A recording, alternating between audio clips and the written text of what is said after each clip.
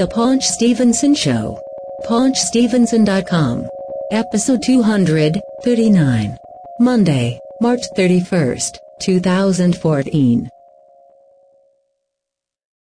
This is The Paunch Stevenson Show. PaunchStevenson.com. Episode 239. I am Rob. You are Greg. That's right. Hey, it's me. Can you guess who I am? No. You can't guess me? No. Give me a hint. Maybe you can guess me, too. Tom Brokaw? Well, you get my... No, they're from a local radio show here in New York for many, many years. Don Imus? No, there's two guys. WPLJ. Oh, Scott and Todd. Scott and Todd. Oh, I don't listen to that. Come I know. on. Well, for people who don't know, Scott and Todd have been this, like, morning crew show for, I don't know, 25 years or something. Very long time. Right. And they're well known for, well, first of all, Scott Shannon is the one guy. And he's really old and has this very, like, he's even harder to understand than Don Imus. and Opie and Anthony, they always make fun of him. I think in the last hurricane, there was this one clip they always play where Scott Shannon was talking about something, and I don't know, maybe this happened to him, but a tree fell on his house or something like that, or something. So his reaction was, "Hey, I'm saying, there's a tree on my house." Okay. Well, tree on my house. So you can't even understand this guy. The other guy, Todd Pettengill, who also did some stuff for WWF. He was the other guy, not quite as old, and he kind of he just sounded like a moron. and his big thing was to do these really, really stupid like phone calls where like he would prank call people. Right. Oh, but they were I mean, it was so terrible. It's like, can you imagine being you know, whatever, and like some radio show prank calls you and you here, I mean, just be like a regular person. And I'm gonna call you as Todd Pettengill. All right. Hello. Hey, is this Joe? Yeah.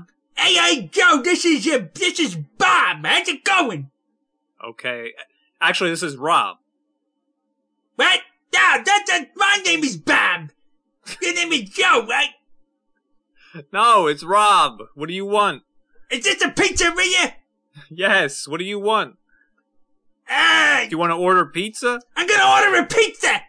All right. What kind? I want it with a lot of cheese on it. Can you do that? You ever heard of cheese? Yes, we have cheese. That's perfectly normal. What else? How much does that cost? $16. All right, take one. This is ridiculous. And then he would hang up. That's so stupid. No jokes.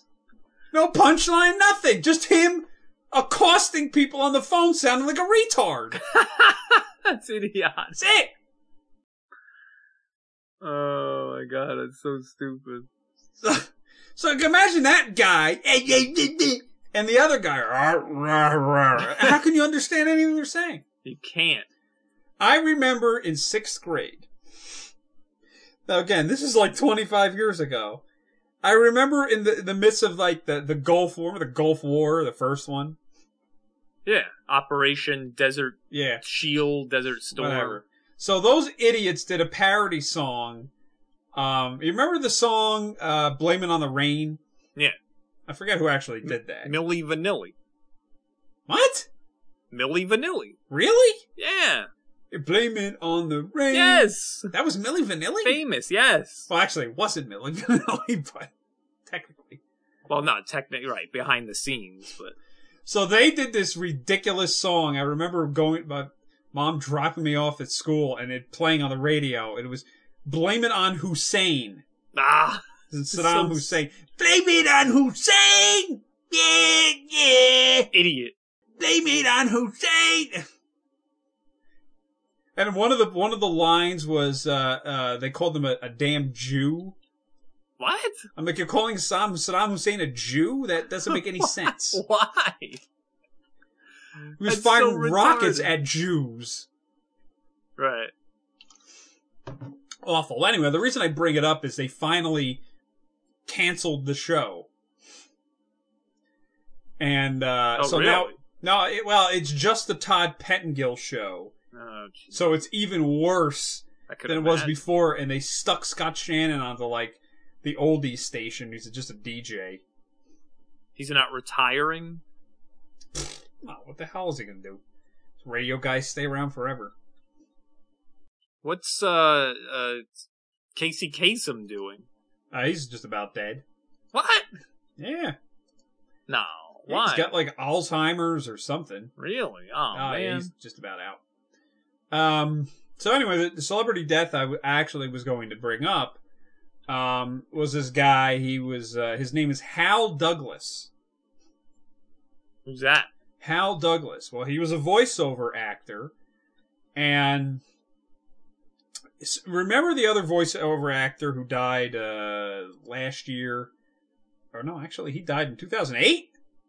Wow. Don, LaFontaine, yes. yeah, LaFontaine. Who was the movie trailer guy. Yeah, he was the voice of God. In a world Yes. where you... Right. So he was that guy, that movie trailer guy. But remember there was the other one? There was like the guy who did like the Disney stuff, like, hey, and the comedies. Yeah. Like, it's a new movie starring Seth Rogen. Right. And he was kind of the other guy, Hal The more Douglas. upbeat guy. Yes. Yeah, he was like the comedy movie trailer guy versus the suspense, drama, action Right. movie trailer guy. So, Hal Douglas, he was born September the 1st, 1924. He died March 7th, 2014. He was 89.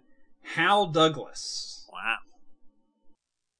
Hal Douglas. Never before has the reality of the ultimate sacrifice hit so close to home. At our house, he is the known soldier, and we're proud to know him. A Seventh Heaven landmark event on the WB Monday. A story this big can only be told on the world's largest screens. An IMAX experience.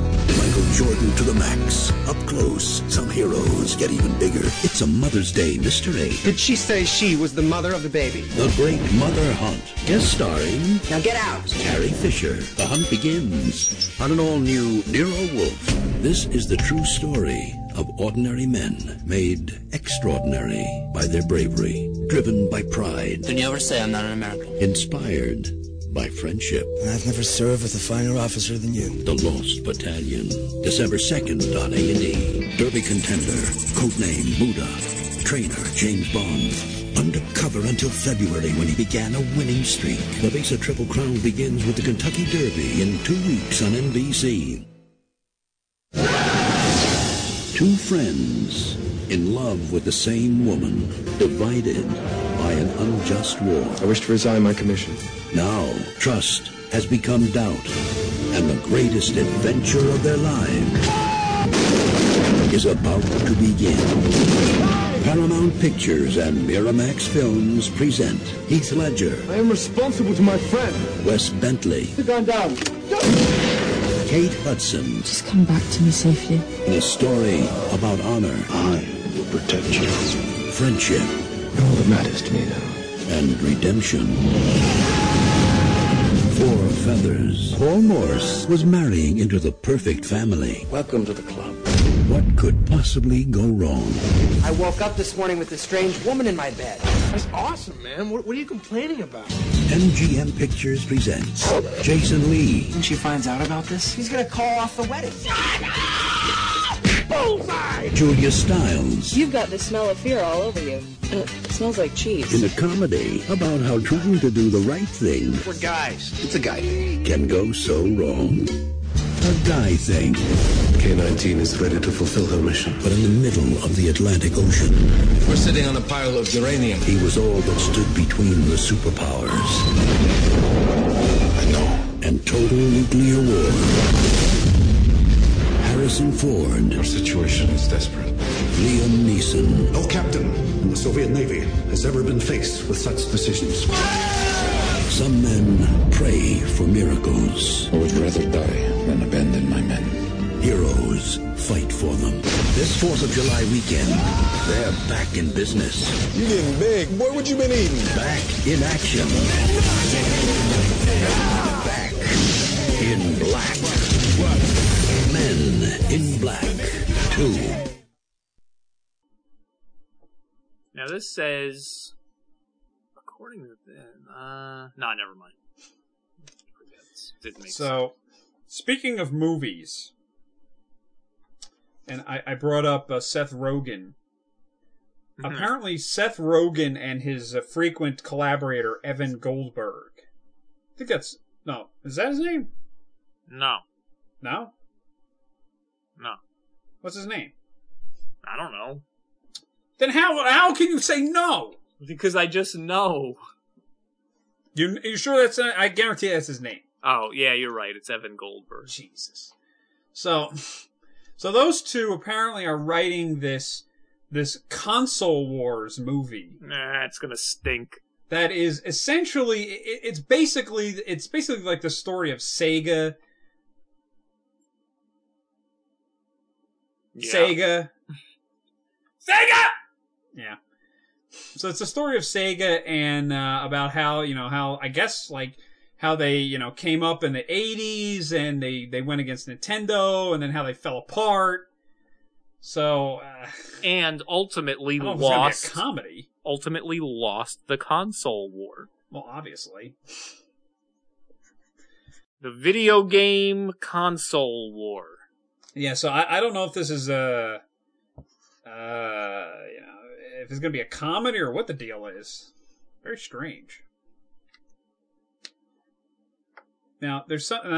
You've been sending me pictures lately. I gotta send you this picture once I find it here. Okay. Yeah. Huh? Okay.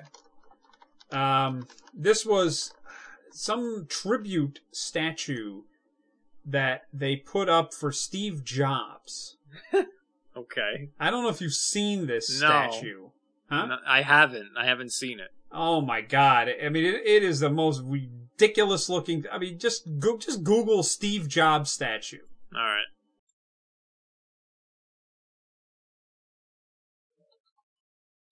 I mean, this thing is scary. What the heck? Why is it? It's not that well done. Well, I think the one you're looking at was in Budapest. Yeah. It's in Hungary. Yes. But Is that that's the not one? Huh? Is that the one? No, that is not the crazy one. Though. It's like all stretched out or something. Yeah, that's something else. I'm going to show you the one that they're going to put in the Apple headquarters. Oh, jeez. Okay. Because this one, and I don't know why I can't even come up with it here. This one is even more insane than that one. Okay. What the heck is that? It's like his head on top of a stick with a 0 and a 1 and like an old-fashioned telephone receiver. What is this? What this is? Somebody said it looks like something from Hellraiser. And just like a gun sticking out of it or something. What is that? What does this have to do with anything?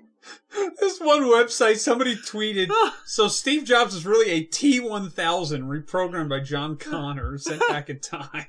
It looks so stupid. It literally looks like something a first grader made.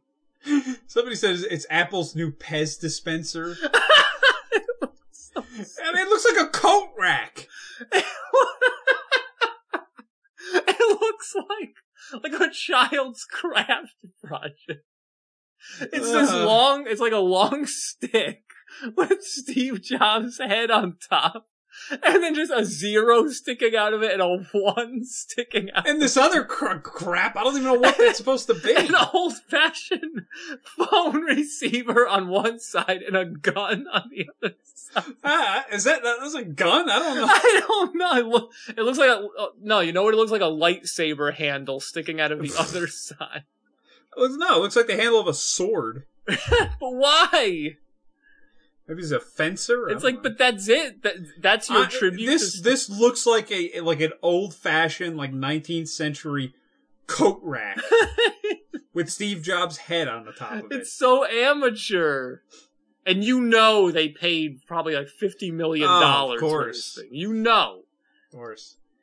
Oh my God, this is so stupid. Come on, this is not. I hope art. that they put a small replica of it at all the Apple stores so I can go there and take a picture with it. I thought you were going to say smash it with a baseball bat. Oh my God, that is horrendous. Come on, who made that? I can make something better than that. I don't know. Come on. That's God. This is what I don't understand is, for years, ever since the beginning, ever since the Macintosh, 1984 Macintosh, Steve Jobs... Here goes another Apple rant. No, for 2 seconds. Steve Jobs and Apple have prided themselves on their clean, beautiful designs, like the industrial design of their products. Yes, and simple to use. Right, simple, clean, beautiful looking. He said about the original iMac, it's like, I want something that's so beautiful and cool looking that people actually want to lick it. Yeah. And this is the statue that they come up, this ugly, decrepit looking kindergarten craft project thing is what they come up with for his tribute? Yeah. It's so ugly. This is so not Apple at all. It looks so stupid. Both statues of him are terrible. Yeah. Oh my God. It's actually kind of frightening looking. It is. It is frightening. It's like just cobbled together trash on a stick. Oh boy. That's stupid. That's just stupid. Oh well. That is stupid. So, alright, so that's out of the way. Oh my God. So stupid. As much as I hate Steve Jobs, I actually kind of feel bad for him now with this statue. Real quick, movie news, I guess, somewhat. I read that not only are they going to continue to do Indiana Jones with, I guess, Harrison Ford. Really? Well, again, Disney, they bought out Lucas. And they're gonna run everything now. They gotta make their money back. Is Shia LaBeouf gonna be in it? As Mutt Jones? I don't know. Didn't he retire or something? The deal is. No, but I'm being serious. Is he going to be in it? I have not. Oh, it's. There's been no rumor as of what it's going to include at all. There's nothing. Yeah. And basically, all they said was that apparently the rumor was that Harrison Ford had signed on for 2 more films, which was very surprising because I figured if they were ever going to do another one, they would just do 1 more with him and then that's it, and then probably reboot it, like everything else. But even though many people are unhappy about the fact that they will continue to do the Indiana Jones movies. I'm looking forward to them. I still think that they can do them properly if George Lucas has almost nothing to do with it. Well, yeah. And B, Steven Spielberg has almost nothing to do with it. Yeah. He cannot be allowed to direct them anymore. It's terrible. Yeah. So... But I know you're a very big fan, but realistically, you don't think Harrison Ford has passed the threshold and looks too old now to be an action star?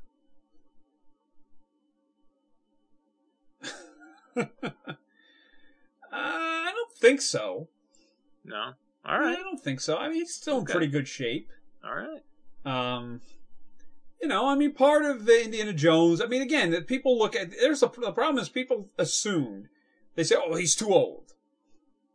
But when you look at Indiana Jones, I mean, other than, Temple of Doom, yes, he did some crazy stunts in several of the movies. But beyond that, I mean, he didn't do anything else crazy that was really ridiculous, other than like one big scene. All right. So I think he could definitely. He's still in pretty good, good shape, and it'll still be has his hair. So it'll be believable still. Well, I think he'll be believable, but that's what I mean. The question is, will the script be believable? The problem with Spielberg was when he did the fourth one, it was just there were too many in-jokes, too much tongue-in-cheek, it's just too much ridiculous, stupid CGI, I don't know. Yeah. I just don't think that he really had his heart in it, but we'll see. So, moving on, we talked about this in the last episode, Ed Begley. Yeah. Is back. Yeah, that's right. So, Ed Begley came back for the first time in, 4 or 5 years to the New Jersey Garden State Green Fest. 2014. Green Fest. Yep. So, we knew he was going to be there, so we drove down there, and it was at Kane University in Union, New Jersey. And basically, it was in their college gymnasium. Yeah. And we went in there, sat down. Ed was up there giving his speech, which is pretty much the same speech he gave the last time we saw him. Which was good. Yeah, he gives his speech about, doing what you can afford, to help the environment and that kind of thing. And... and then he tells like some of his little stories about his electric car and some of the goofy things that he did. And he also talked about how, I don't remember if he talked about this the last time, but he talked about how they came to his house to do a green audit. Right. Which is basically they come and see what kind of leaks you have in your insulation and... Yeah, like any drafts, any cracks, any holes that not obviously not like a giant hole in your wall, but just any little like cracks or whatever drafts that they can plug up and seal up and really insulate the home even better. Yeah. Yeah, so he was joking about how he said, I don't have any leaks. And they came with all this equipment and they tested it out, and apparently he was, his house was like Swiss cheese. Even though he didn't even know it. He thought, I have all this insulation, I put up weather stripping, and he thought he was Mr. Green over here. Yes. And then this company comes in and they're like, well, you got this hole in your attic and your walls aren't fully insulated inside. We have these like thermo scanners that can see inside your walls, and his insulation in his attic the insulation was made up of like chopped up denim pants, which is actually very, very good insulation. Yeah, believe it or not, because I saw in an episode of Bill Nye. I mean, you're wearing it, huh? You're wearing them. I mean, yeah. Figured. But yeah, there was an episode of Bill Nye the Science Guy where he took like the traditional fiberglass insulation and this new kind of like compacted denim insulation and showed how the denim insulation actually worked better. Right. So, he gave his whole talk, and I'll see if we can play a couple of clips of that. Yeah. We also got video of it, so I'll have to put it on YouTube. Yeah. It was a little tough taping it because he doesn't stand still. But that's what a good speaker does. Right. Moves around and engages the audience. Apparently, I don't even think he flew here this time. I think he apparently drove his hybrid 3,000 miles to get here. Yep, cross country. So there's Ed. So we wait until he's over, obviously, and this time I had bought his Living with Ed book a couple of weeks ago. So to get him to sign it, and so he finishes, and then he's standing around taking pictures. And apparently there was some guy there that he knew on Twitter, and he interviewed him. And so we waited until they were finally done, and Ed being so affable and personable, he came over and gave us another interview for the second time, I guess. Yeah, he just sat down in some folding chairs and right in the middle of the thing, and just sat with us for like 10 minutes. Again, very, very friendly and accommodating, and nicest celebrity anyone can ever meet. Oh, he really is. And then we were outside getting tacos or something at this truck. Yeah. Here comes Ed Begley. Yeah. What did he got the... He didn't get anything. Oh, no, yeah, that's right. He wanted to get a drink, but he asked them if they were, how long they were going to be there, and they went back inside and then didn't come back out. This is Rob from the Paunch Stevenson Show, and we are here once again with the legendary Ed Begley Jr. Welcome, and thank you so much for talking with us. My pleasure. It's good to be with you again. So we just wanted to do a quick update. So last time we talked to you, you were it was actually at a Green Fest with you and Ted Danson, the two keynote speakers. Right. And we asked you a bunch of questions. So that was 2008. Yeah, was that Liberty Park or where yes. were we? Yes, yeah, Jersey City. Jersey City. So, how do you remember all this stuff? I remember. You have a good memory. And Ted had a funny joke. He said, what I do, my contribution to the environment, is when I'm breezing past Ed, he's on his bicycle, I'm in my limo, I don't run him over. Right. So, since 2008, the past 6 years, have there been any developments or new technologies or things that people can do? Yeah, the good thing that's happened since 2008, people's awareness has been raised because of Tropical Storm Sandy. People go, well, maybe there are going to be more storms and more violent storms, and maybe there is something in this climate change matter. That's one side of it. The other side is it's gotten easy to get a home energy audit now. People want to do that sort of thing, going, hey, let me at least get a diagnosis of the patient to see how my house is faring. I'm not sure I can afford to do any of the treatments the patient needs right now, but what is the state of health of my building, my home or office building? And you do that, and many utilities wisely, wonderfully give it to you for free or for very little. Get that home energy audit. Then you're armed with the information to know what you have to do and in what order. Do the cheap stuff first. That's what I did. So if I get the home, first of all, how long does that take usually? Oh, it just takes a few hours of one day. It shouldn't take a whole day even. Okay, so when they do that, they'll tell me, well, like how you were talking in your speech just now, how they can find leaks or holes or that kind of things, and they do the ducts and all that. Yeah, they give you a printout of all the different tests that they've done, what they mean, and most importantly, how you can fix the stuff. And they break it down like a Chinese menu, column A, column B, column C. Most of them do.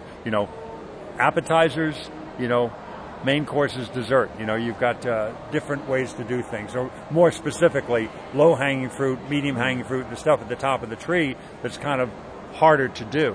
That's more expensive, like a solar array or replacing your heating and air unit. Right. A more maybe difficult question to answer, but you've been doing this longer than we have, than Greg and I. So why... I just feel like in our society, maybe it's just an American thing, but do you know why, for years, people who care about, I want to conserve and I want to do things to protect our environment and be healthy, and why is that seen as weak, or like, look at the little weak, pansy caring about the environment, the tree hugger? Why is there that attitude? Well, I think there's part of our brain that is quite reasonable and logical, but then there's another part of our brain that has to do with survival, our reptilian brain, or call it what you will. It goes, I just want to get through today. Darwinian, principles, survival of the fittest. I just got to get through winter, so I'll burn whatever I need to burn. And that's, what many of us have done over the years. We're all guilty of it. That's what they did in the former Soviet Union. They did whatever they had to do just to keep the lights on and to keep industry flowing. So they polluted a lot of their waterways. They didn't have a Clean Water Act. They did it in Poland. They did it in Russia. They did it all throughout the former Soviet Republic. So that's the kind of stuff that we in our ignorance did years before that, too. We kind of wised up after the Cuyahoga River caught fire, and Richard Nixon signed the Clean Water Act, reluctantly, but he finally signed it. He signed the Clean Air Act less reluctantly. So we've made great progress because of that visionary status that a lot of people had, and legislators who, for whatever reasons, good or bad, felt compelled to do something. But it's human nature to put off. It's human nature not to want to change, because this is kind of working fine now. I'm sitting here in this arena with you, and everything's fine. I ate today and I got clothes on. What's the problem? What's the problem with climate change? We're sitting here and everything's fine. Right. Well, you can see in the distance there's a little bit of fog, but it looks like a cliff up ahead. And any reasonable person would put on the brakes. Now that we've hit 400 parts per million, there's too many people in this fog going to us, I live here, this is dangerous, slow down. Right. I know, I'm an expert. The experts being the Nobel laureates and the scientists who agree there's a problem. Those are the people who know the area, know the terrain, are saying, slow down, take your foot off the gas. And that's what we need to do. And we think we're going to perish if we do that, because we've always had our foot on the gas. But there's a life without going full speed ahead. You can still move forward, but you don't want to head for a cliff. You want to, in fact, move the wheel in a different direction. I agree. So if here in America we are perfect and we get rid of all our eco problems, what about what they're doing in China or Russia or India? Doesn't that just cancel us out? Our efforts will not be enough if that's the way it goes down. They go, I don't care what you're doing in America, we're just still going to pollute. They might do that for a while, but I predict they will not do it for long. Why? Because one of the reasons they're saying they're not going to do it is because we won't do it. We won't commit to any, standards for climate change. Well, why would we sign it? America, with all you built your Brooklyn Bridge with high sulfur coal, and the Empire State Building was same, and now you don't even want to commit to this, and you use much more than we do. I'm never signing it. If we really do it, we would either guide them or shame them into doing the right thing, and they will see the problems. The problems will become real enough. Everybody will go, hey, we get enough coastal communities, we have to do something so we don't spend billions more on that, on relocating people. Where are the people from Bangladesh going to go? I don't think they're welcome today in Pakistan. Do you think they're going to be welcome when it's flooded there in Bangladesh? Right. It's going to be a real challenge, and there's going to be a lot of that. There'll be climate refugees, and I think it's something we have to begin to plan for now. We've hit the unprecedented 400 parts per million of CO2 in the atmosphere, and I think that does not bode well for future climate outlooks for us and things like coastal communities. We have some problems. My last question is, this is unrelated, but our fans would be angry if I didn't ask it, but with the Arrested Development Netflix. My favorite show, by the way. Our favorite show. It's an awesome show. Great show. What was it like being involved with that after so many years? Mitch Hurwitz is a genius. It's simply stated. He's just a genius. Everybody thinks so. And then he surrounds himself, with Jason Bateman and Jeffrey Tambor and, these brilliant people. Will Arnett. I mean, come on. The people that he has around him are just extraordinary. The kind of writers and directors. Paul Feig, the guy who did Bridesmaids, directed a lot of the Arrested Development.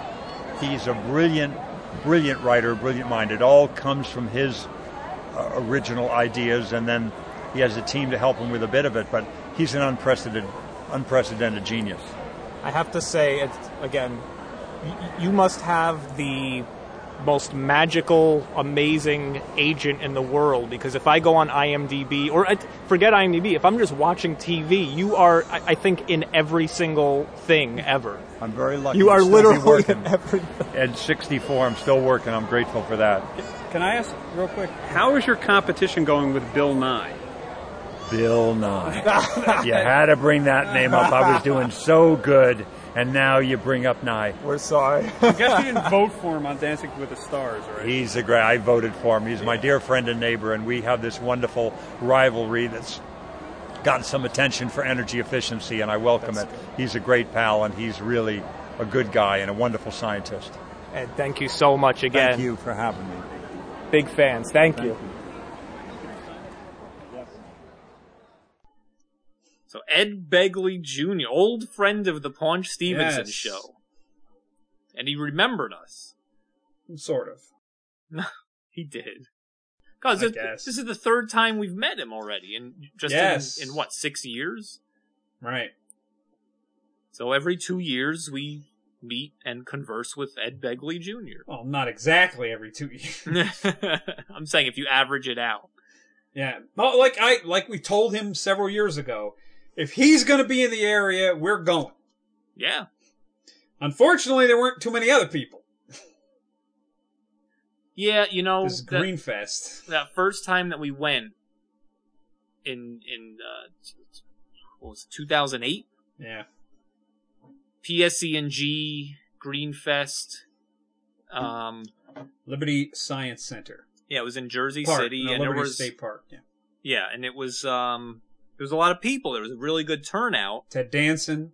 Yeah, Ted Danson, Kevin Bacon, Daryl Hannah, Ed Begley Jr.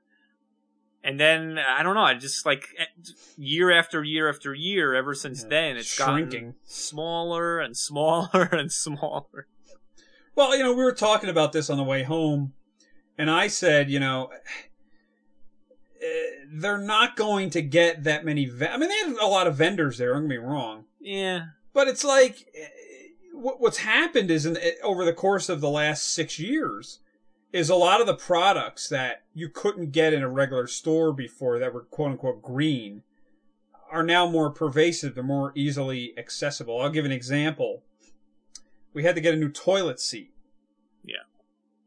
Now, the reason for the new toilet seat had nothing to do with a Kevin Smith type thing. I didn't sit on the toilet and break it in half. No, are you sure? No. All right. The toilet is totally fine. So I got a new seat. So I went to the Home Depot and just pick one out. It was like $20, and it was made from recycled wood.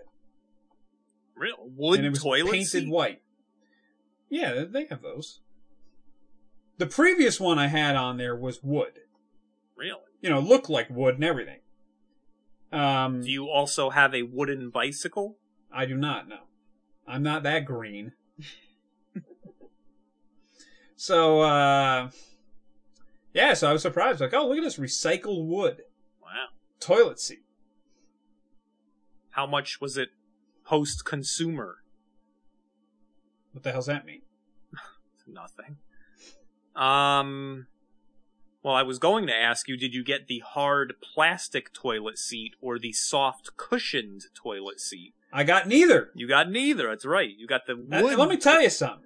I am without question very particular about my toilet seats. You have to be. You're sitting on that damn thing every day. It's like an hour.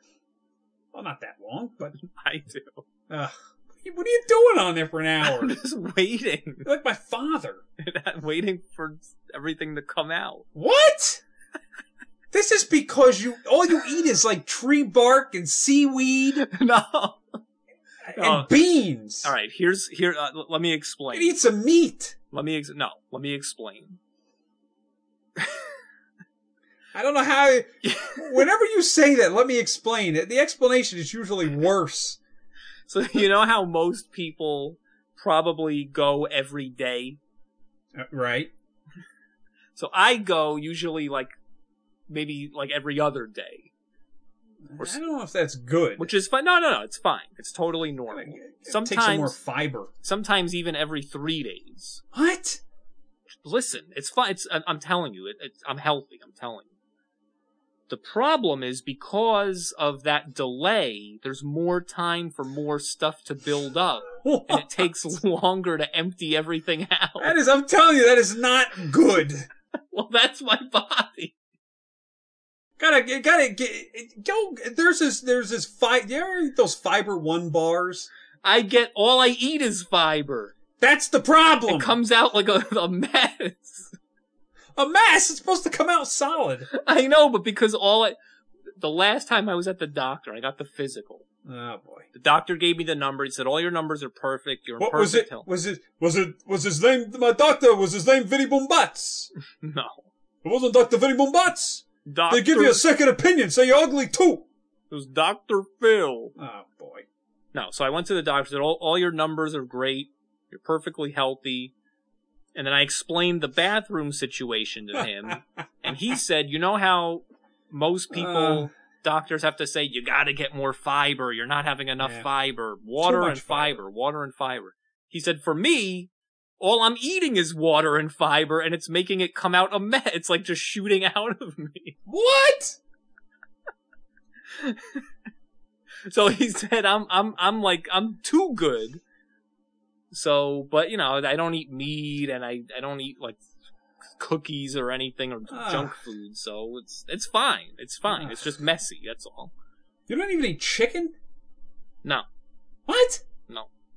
Why? I just don't want it. I couldn't give up chicken. So half the time I'm in there is emptying everything out, and then the other half of the time is cleaning up the mess. Oh, but what? What? It makes a mess. What? You are never... Let me tell you, the next time you come to my house, I'm locking the bathroom. You're not going in there. Well, I only do it at home. Obviously, you're crapping once every 6 days. No, every 2 or 3 days.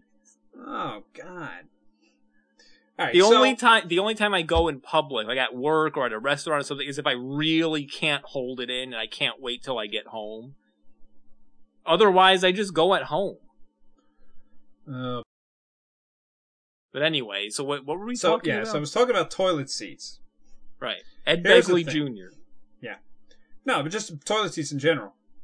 I remember when I was a kid, my grandparents always had the soft toilet seat. The cushioned one. I hated that. Really? Hated it. Why? Because you would sink into the damn thing. Right. And then you were, even if you sat on it for a minute, you couldn't get off of it. You were stuck. Yeah. And it would just like, my legs would like, always like immediately my legs would go numb. I wouldn't be able to stand up. I mean, it was just ridiculous. Oh, man. Hated those. And then forget about if it's in the summer and you're like all hot and sweaty. Oh, yeah. Gross. Right, yeah. You get stuck to it. One time, I think my mom had them, and, you know, I come running out from the pool, have to go to the bathroom, and sitting on that damn thing. Oh, it was terrible. Terrible. Those I hate. Can I tell you something? I have a trick. I'm going to share this tip with all the listeners of the Paunch Stevenson Show. PaunchStevenson.com. So here's my trick. So I've pretty much, almost my whole life, have had just the regular hard plastic toilet seat. Right. Not a wood one, not a soft cushioned one, just the normal hard plastic. And in the winter, my problem has always been the house is a little chilly. Pull down my pants, have to go to the bathroom. I sit on this freezing cold hard plastic toilet seat, and I hate that. Does that happen to you? No. Your toilet seat doesn't get cold? No. What? I have a secret for that too. Alright, well anyway, so my secret is I lift up the lid. You have the toilet seat still down. So before I pull down my pants, I sit on it for a minute. Let it warm up for a minute, then I pull down my pants and sit on it, and it's nice and warm. Well, in my bathroom, it's an electric heater, so I always keep it very, very, very, barely turned on. Yeah. Because otherwise it'd be freezing in there. But yeah, I don't like the plastic ones are, They're okay as long as they are the thick ones that are like flat. Yeah. I hate the ones that are like curved. I don't know if I've ever seen a curve. Oh yeah, they have they're curved like from the back forward. So like when you sit on them again. Oh no. Then then I'm sitting on this stupid thing. I'm again now my legs are old. Falling asleep. Now here's the thing. So when we got one originally, I got it, brought it home. It wasn't big enough. Oh boy. It wasn't long enough the opening was not long enough from the back to the front. So I had to go and get another one. Right. Because I couldn't fit in it. Right. Couldn't help it. I gotta be able to fit. You know how some people, they have like the normal oval shaped, like if I'm looking at the toilet from above, like a top view, the normal oval shaped, sort of like elongated toilet bowl. But then every once in a while, I would go to someone's house and they would have the not oval elongated toilet. They would just have the round toilet that's small. I hate those. I hate like them. what I can't fit on them. I hate them. Can't fit. I need the elongated oval shaped toilet. Well, no, it's still round, but it's the opening. The seat itself is essentially round, but the opening is more elongated. That's what the one I had to get. Yeah. Because I didn't fit. But I hate the soft ones. Hate them.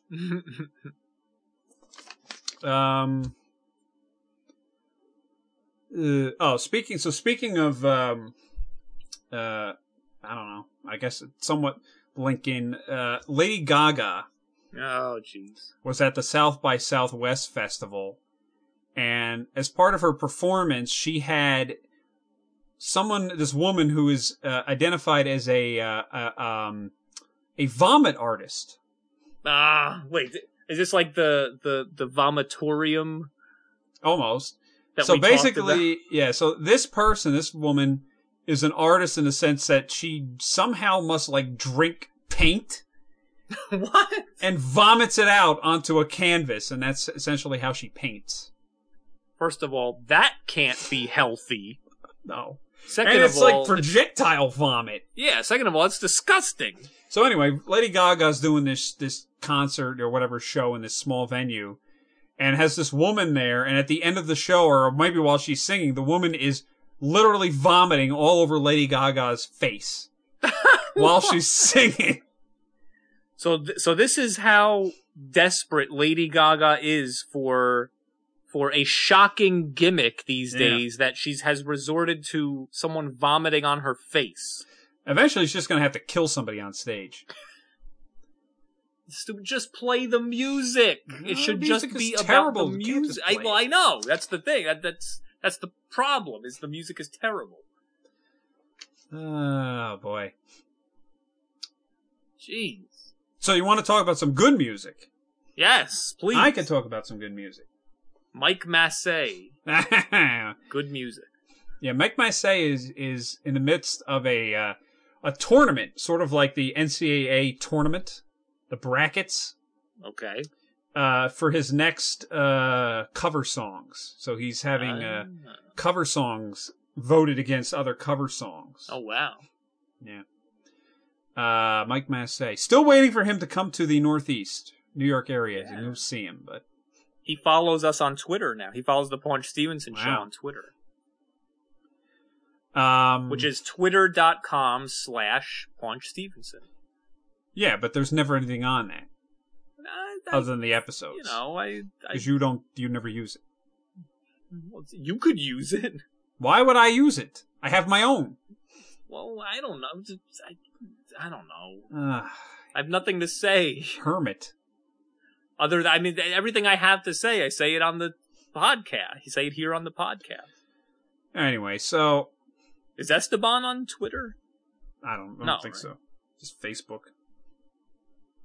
So I was going to bring up this is my new favorite new band. And I made you listen to all the songs. Yeah, that's right. Yes.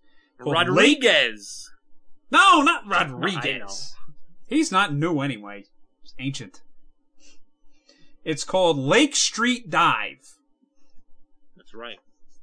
And so basically, these 4 people They're from all areas of the country, but they all went to the New England Preparatory Academy or something in Boston, which is like a sophisticated, essentially like music college, I guess. Right. And they met there, and they started a band, and they all moved to Brooklyn. And they've been there ever since. And so these guys have been trying to, get noticed for 10 years. Yeah. It doesn't even make any sense. Right. Now, one of the issues they had was their lead singer, her name is Rachel Price from Tennessee. She was on a different label than the rest of the band, so they had to wait for that to end before they could come out with a new, this big, new album called Bad Self-Portraits, which just came out. I mean, this, again, with so little, that's out there, new music that's any good, and then these people come around, it's unbelievable. Now, they started doing a lot of covers. I saw them on YouTube doing cover songs. They do, like, Fleetwood Mac covers and some Jackson 5, Paul McCartney, etc. And, and now they've done some of their own music, but this one is all of their own music. And I'm listening to this album, and it's got like a very, like a 60s vibe and an 80s vibe, and it's so many different things packed into one. And I'm listening to this thing, and I'm like, I listen to one song, and I'm like, oh, this is the best song that they've done. Oh, no, this one is. I mean, there's 11 songs on this thing, but at least 6 or 7 of them are really, really good. Yeah. I mean, it's unbelievable. So I've known about them for a while, and I wanted to go see them, like, in New York or something, and I was going to go last year, and nobody wanted to go, and then it was sold out, blah, blah, blah. So I was going to go again this year. They were playing at the Beacon, I think, or no, the Bowery. Bowery Ballroom. Yeah. But unfortunately, I guess good for them, like overnight, all the tickets got bought up because they were on the Colbert Show, and then they were on Letterman, and then they were on the Ellen Show. So they've kind of blown up a little bit. Yeah. They've hit the big time. That's it. You're never going to be able to see them again. Well, I'd still be able to see them, but, the scalpers come in with their, ripping people off. Right. Yeah, so, I'll play some of their songs in this episode.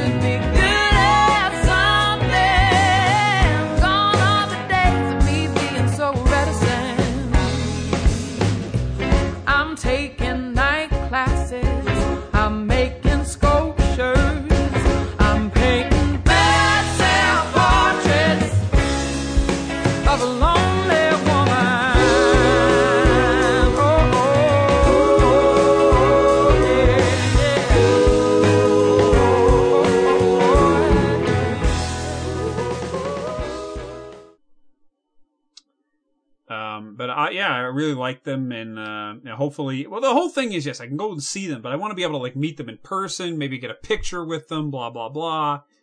And I don't know that they do that anymore. Yeah, I think you missed your window. Damn it.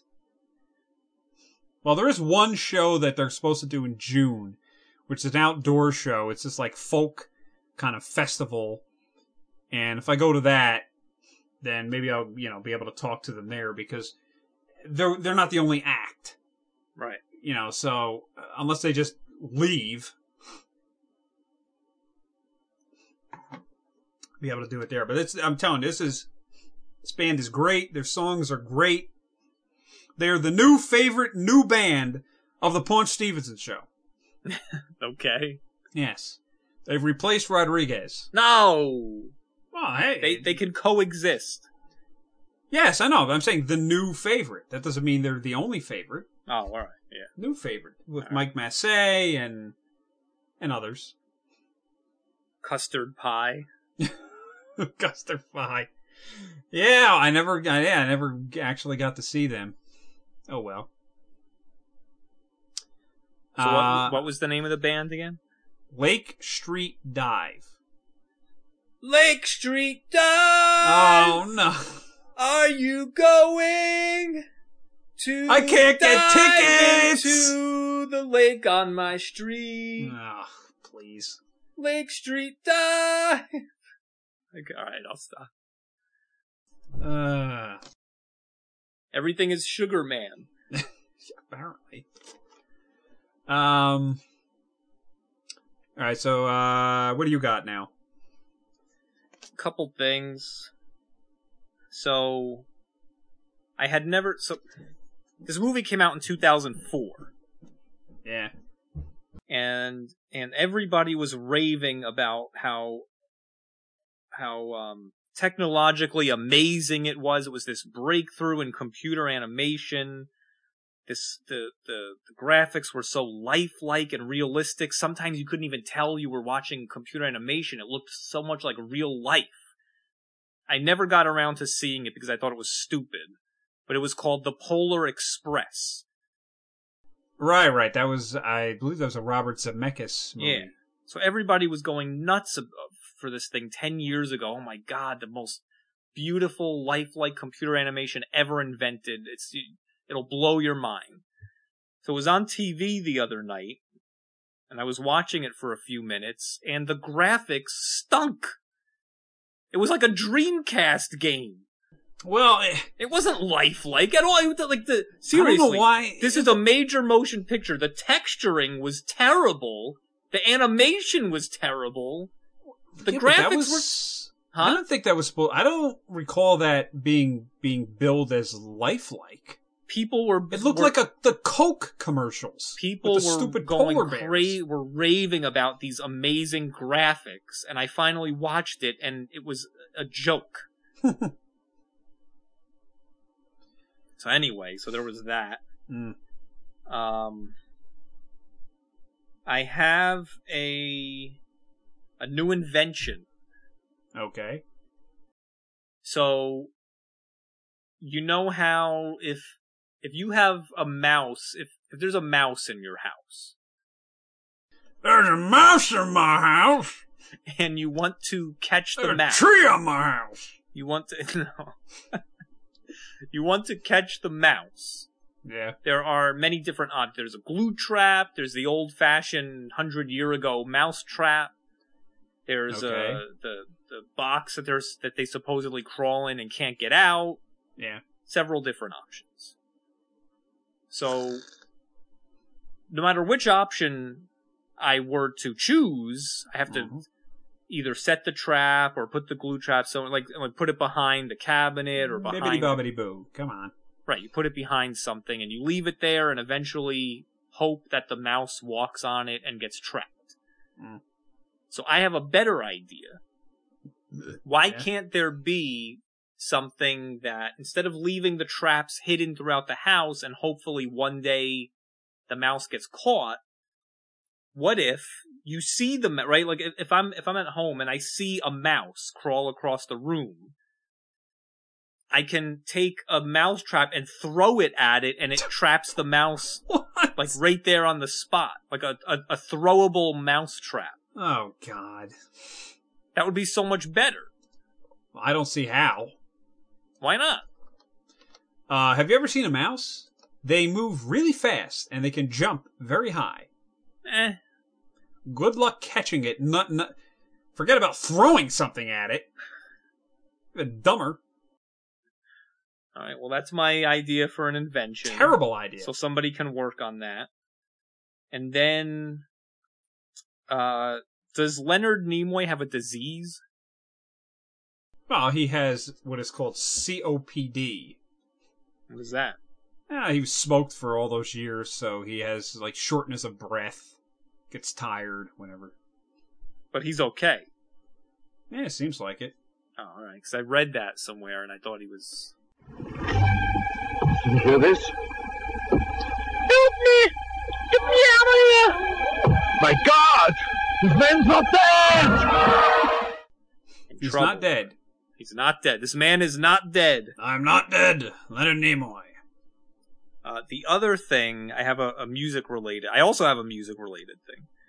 So, I don't know if you heard of this guy, but it's like... I think maybe from a couple years ago or a year ago or something, but his name is Mark Martel. M-A-R-C, and then last name M-A-R-T-E-L. Like Rick the Model Martel? Yeah. And he sounds exactly like he's a singer. He's like this amateur young singer. And he posted some videos on YouTube, and he sounds exactly like not, oh yeah, he sounds pretty much like, no, I'm telling you. He is a reincarnation voice of Freddie Mercury from Queen. Wow. That's gotta be impressive. He was one of a kind. I know. I'm telling you. He said, if you ever look him up on YouTube, Mark Martel, I'm telling you, he sounds... It's crazy. He was on the Ellen DeGeneres show because she couldn't believe it. She had to get him on the show. He's been on other TV shows, and he just gets up to the piano and plays a Queen song and sings it, and it's like literally Freddie Mercury. It's crazy. Wow. I guess this is him. Is this the bodybuilding guy? I don't think so.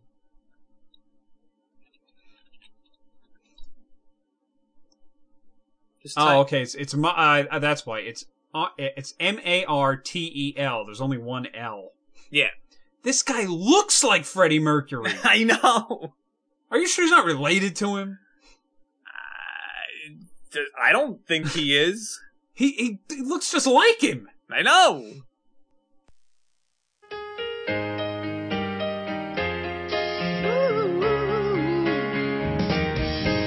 Each morning I get up, I die a little. Can barely stand on my feet. Take a look in the mirror and cry. Lord, what you do to me? I spent all of my years in believing you, but I just can't get no relief. Lord, somebody, ooh, somebody, can anybody find me somebody to love?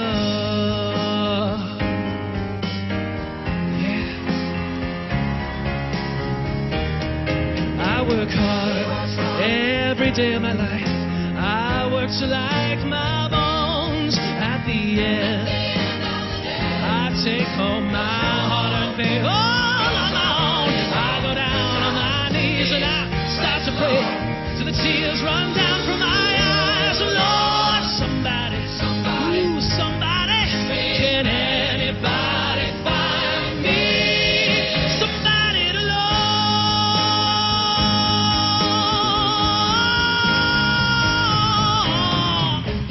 Every day I tried, but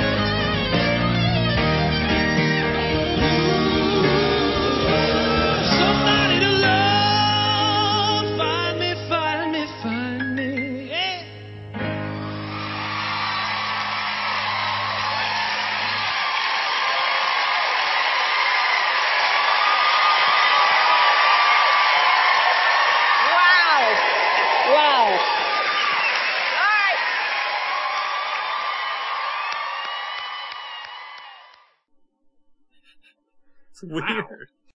Wow. So you know how Journey got that Steve Perry sound-alike? Yeah, the Philippine guy. Yeah, the lead vocalist, and then so now Queen can go back on tour with this Freddie Mercury sound-alike. Yeah, they should get him. Well, the problem is they've been touring with that idiot Adam Lambert. Yeah, why? I don't know. Anyway, all right. So what do you have?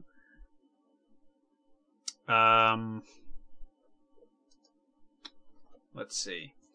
Oh, I was going since we talked to Ed Begley. I finally watched the fourth quote unquote season of Arrested Development. Yes. So I watched that too. I think I have one episode left. I think it was 15. I think I went through 14 of them. I liked it. I was laughing quite a bit at it. I thought, they got all the actors back and yeah. But yeah. All right. So basically, the format is, almost every episode was like a backstory of each of the each of the characters. Right. And it was like they would build one onto the other. Like some crazy thing would happen. They'd be like, well, what caused that to happen? And they would build the backstory of the next person. And then you would see that, they caused that to happen or this to happen. And so kind of builds onto each other. They're kind of going back, I guess, 5 years and telling the stories and trying to build up to this crescendo of madness. My problem with it, I'm a very big Arrested Development fan. When the show was on, I have all the DVDs, and it's great. I love it. I love those original 3 seasons, especially the first 2. My problem with the new Netflix episodes is they're, like you said, they're funny. I just felt like so much was being squeezed into each episode. It was too rapid fire. Yeah, but they were repeating the stuff over and over again as they went to each person's backstory. So, like for instance, they were doing the Sweat Lodge thing or whatever that was out in the middle of nowhere where they had to build the wall or something. Right. But they covered that over so many episodes. Yeah. And also there's also like a mini arc with Ron Howard. Right. Oh yeah, right. With Jason Bateman. Yeah, but Ron Howard was so badly acted on his part. I mean, I know he's a director, but did he forget to act? Maybe he was doing it on purpose. It's terrible. But I feel like the original seasons had such a good flow to them. And good pacing and good timing. And then I'm watching these new Netflix episodes and it's like, okay, here's a Tobias episode. So, Tobias was walking down the street and then he ran into this woman and then he saw an acting class and he went into the acting class and he took the woman with him, but then it turned out the woman was a drug addict. So then he left the acting class and took the woman home and I'm like, whoa, slow down. I know, but then they would get more in depth into that in further episodes. I know, but it was just like, But they definitely did have too much voiceover from Ron Howard. He's having to explain too much. Yeah, and as I know it's a very silly show and it's a very quirky show, but I felt like some of it was a little, even a silly quirky show has to be somewhat believable and realistic, and it starts off with the Jason Bateman character living in his son's college dorm room. Yeah. And it's like, I know that Michael Bluth was supposed to be a little bit sometimes of a loser and a little bit sometimes pathetic, but that was just too unbelievable. I know, it was funny. It was silly, yeah, it was silly. Tobias was really funny. They went to India and gets caught on the To Catch a Predator show. And right. Liza Minnelli was really funny. Yeah. And then they had Jeff Garlin. What? No, what? And Jeff Garlin, and I don't know what the hell happened, but at some point Jeff Garlin was trying to climb into this window in the middle of the night. I don't know if it was new or they literally lifted it from Curb Your Enthusiasm, but as he was stuck in the window, the Curb Your Enthusiasm theme was playing. Oh, yeah. Yeah, it was definitely a reference to Curb Your Enthusiasm. That was funny. The one thing that I noticed immediately was Lindsay. Oh, yeah. Played by Portia de Rossi. Yeah. I didn't even recognize her. I didn't. When they first showed her in like the second or third episode, I said to myself, did they recast her? Because this is not the same person. I know. I think part of the reason was she was wearing a wig. A couple of different wigs. But in the start of the season, she was wearing a blonde wig, and then she cut her hair to very short. And so I think that for whatever the reason, that blonde wig looked so strange on her that it didn't look like her anymore. Now what are you sending me? Well, just to see what we're talking about. Oh, some plastic surgery they're accusing her of having? But look at the difference. Yeah, it's definitely like it's seriously like a different person. Well, she's definitely aged. But the one on the left is younger. I know. The one on the right is like, I don't know. It's like her face is too smooth or something. Yeah. She had before she definitely had a fuller face. She had like very high cheekbones, big lips. She looked good. Yeah, I don't know what happened there. She just turned really weird looking. Yeah.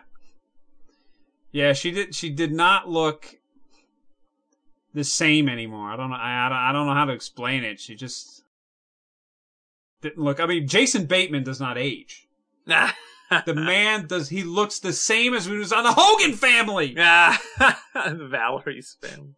I know, but so did Buster and well, I mean, he just looks, and David Cross. Well, they just look lousy to begin with, right? Bald. Yeah, right. They don't age because they aged all at once 10 years ago. Yeah, so I don't know. I really enjoyed it. I still hope that they make a movie.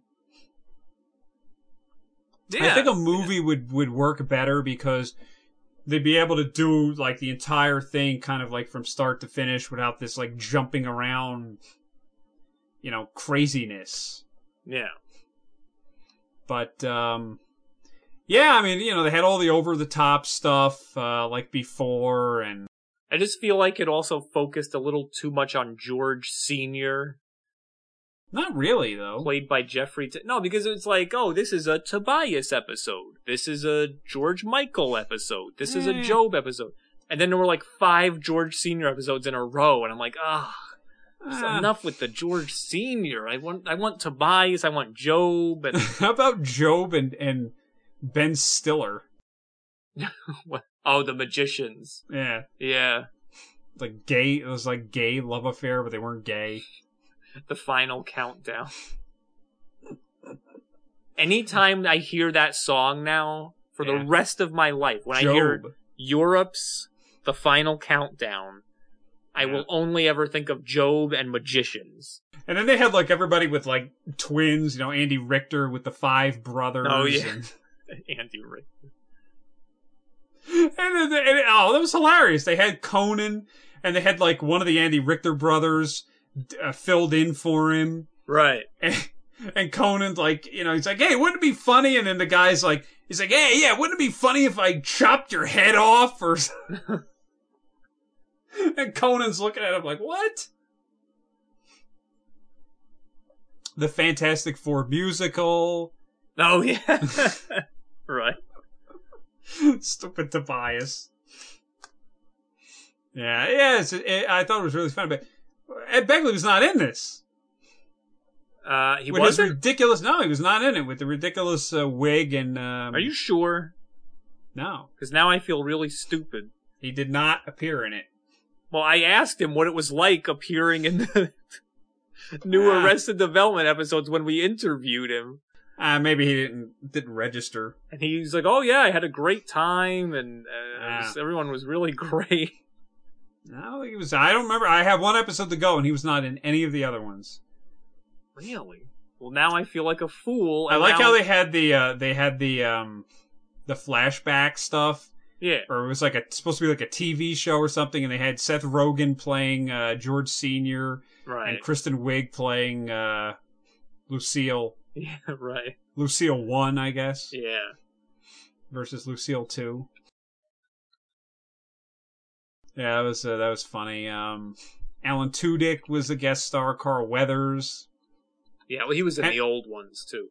Henry Winkler, of course. Yeah. Oh yeah, Jeff Garland. I said, no, it says Ed Begley as Stan Sitwell, but yeah, I know. I don't remember him. Yeah, this says Netflix's Los Angeles premiere of season 4 of Arrested Development. Ed Begley Jr., like a picture of Ed Begley Jr. in front of the background. I don't know. I'm looking at this is Wikipedia. Well, his daughter was played by Christine Taylor, who's the wife of Ben Stiller. Yeah. I guess on episode 2, it says George Sr. is mainly using the property to prevent the land from going to possession of Stan Sitwell. Yeah. Maybe I just forgot that I don't remember seeing him in there. He was in it. If he was, it was only one episode. Maybe, but he was in it. I'll look this up. Stan Sitwell, season 4.